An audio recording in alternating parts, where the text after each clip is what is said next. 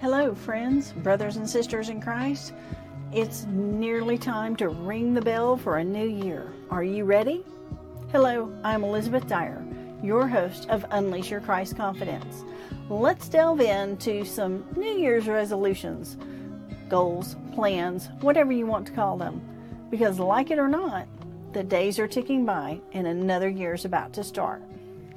So how can we empower ourselves, inspire ourselves, and let Christ guide us in every aspect of life so we can set goals and plans that glorify Him and lead us closer to Him throughout the year? Yes, pursuing our goals and plans with unwavering Christ confidence should be part of your new year. So let's delve into how to do that. Our faith should be the foundation, the rock upon which we stand. It should be the very core of who we are. And our goals and plans in every area of our life should line up with that. And everyone should line up with what the Scripture says is acceptable and good in those areas of our life. Our faith should be our firm foundation. Is it for you? I know it is for me. And if I waver, I ask God to quickly get me back on the right path, the path that leads to Him. So let's begin talking about the different areas of our life where we should set goals. I believe we should have spiritual goals. If you're married, marital goals, family goals, friendship relationship goals, health, finances, career or business, if you own your own business, personal development, and then rest and recreation, because life is not all about work. Even God rested. So when we talk about goals from a scientific perspective, people want to talk about SMART goals. SMART goals are ones that are specific, measurable, achievable, relevant, and time-bound. And can we do those and do it in a godly fashion? Absolutely. So when I look at like my spiritual goals, for example, time-bound, what do I want to accomplish in the length of a year? Now, for me, my year begins at my birthday. So I actually have calendars that start November 1st. My birthday's on the 7th. So my goal from November 7th of one year to November 6th of the next year is to read the Bible cover to cover. That's right, year after year. I made a covenant with God to continue to read the Bible cover to cover every year for the rest of my life. Sounds like a really big goal? It seemed daunting at first until I realized I could do it in about 20 minutes a day. That's right, that's all it takes. About 20 minutes of reading the Scripture a day gets me to read every single word in his book, from Genesis through Revelations, in less than a year. Just doing it 6 days a week. I can challenge you to make that your goal too. Because when we read it cover to cover, we're reading it in context. We're not jumping around, and we're not missing anything. It's very easy, I found, to miss something if we're jumping from Genesis to Matthews and back and forth and back and forth. And I've heard all kinds of reasons not to read the Bible cover to cover, like, oh, you're going to get to the book of Leviticus or Numbers, and it's going to be so drudgery, and well, it wasn't. And it's not.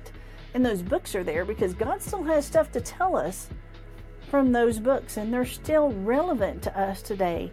Even if they weren't written for us, written to us, they were definitely written for us, as was every book in the Bible. So I just love reading it cover to cover and knowing that I finished every single book in the Bible. And that is completely achievable. 20 minutes a day to read with prayer and journaling. It's taking me less than half an hour. God definitely deserves half an hour of every day that He's chosen to give me. Don't you feel the same? That's super simple and easy to achieve. But it's not my only spiritual goal. I also have evangelistic goals where I'm going out to talk to other people in the community or as I travel abroad as well. So you can add those in there too. But reading the Bible cover to cover is a great place to start for anyone. Marital goals. Marital goals should be to make sure you have date night. Whether it's once a week or once a month, you should definitely plan some time to spend together as a couple with no one else around. Time that you spend, I would recommend daily, communicating, because otherwise that bond and being one is going to seem very hard to maintain. And you can let things get in there in between the two of you if you don't continue to keep the communication going. If you need more information on making your marriage stronger, be sure to check out our podcast episodes on unity in marriage. Now, we have other family members, and it could be either your parents or your children, grandparents, or all of the above. You should make sure you have some time to spend with those. Take some time and plan out which holidays you're going to spend with which family members, so you make sure you get to see everybody throughout the year, because one day somebody won't be here and you will have missed out if you don't make that effort and those plans to be together. Now, obviously, marriage should be taking up more and more of your time, as should your children, and stuff, then perhaps some other family members. But it's great to make sure you spend some time getting to communicate with everybody and say, hey, just put that little reminder on the calendar. If I haven't talked to them, let me give them a quick phone call. I want to talk to my parents at least once a week. Write that down. How about health? If we're not healthy, we're going to have a lot of trouble getting out there and evangelizing to other people. We're going to have trouble reaching out if we're always sickly and staying at home. So making sure we take care of ourselves is an important goal to have. This, after all, is the temple of Christ.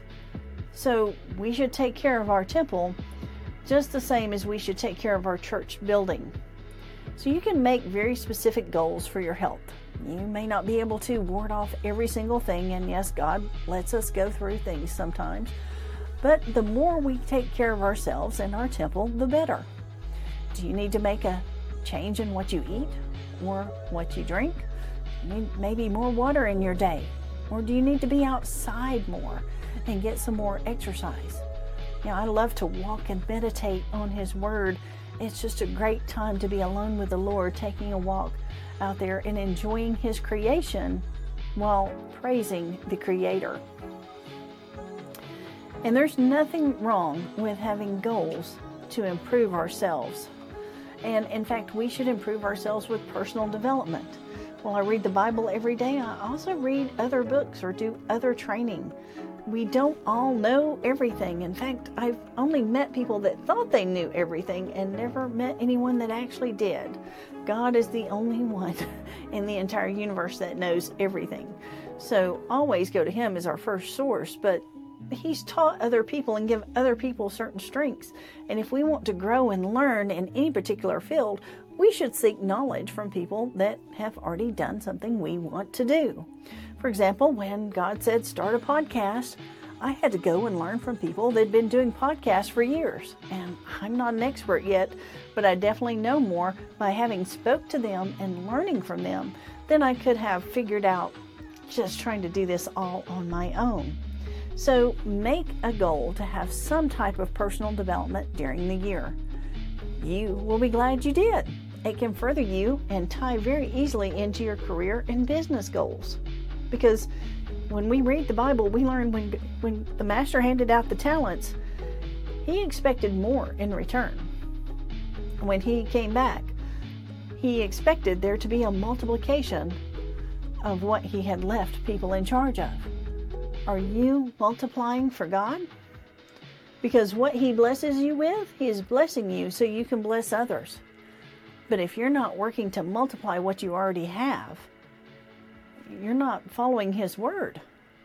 He doesn't want to give you $1 so you can go hide it and bury it. He wants to give you $1 so you can turn it into $2. And then when someone else is needing $1, you can give them $1. And then you can take the $1 you still have and turn it into $2 again. It's a learned skill and process. And God blesses that. He tells us to be fruitful and multiply in all areas of our life. And the final area is rest and recreation. Yes, God rested on the seventh day, and He expects us to take time and rest too. So we should have goals to make sure that we take a Sabbath every week and take some time to just relax and recharge so that we are ready to tackle everything the world brings at us the next week. And we should also take some time to make sure that we are spending time with family and doing fun things, not just work. And in fact, if we can make the work fun, all the better. Who says that raking leaves has to be boring? Go and have fun with it. That's why people used to jump in the pile of leaves. So there you go. We're fixing to start a new year. We're going to start it with hope, purpose, passion. I hope that you can unleash your Christ confidence and go after this year and make it one of the best years of your life. And if you need help or support along the way, go to Christ-confidence.com and set up a free 30-minute session. From there, you can choose any area of your life if you need additional coaching, and we'll help get you there. Because we want you to unleash your Christ confidence this year.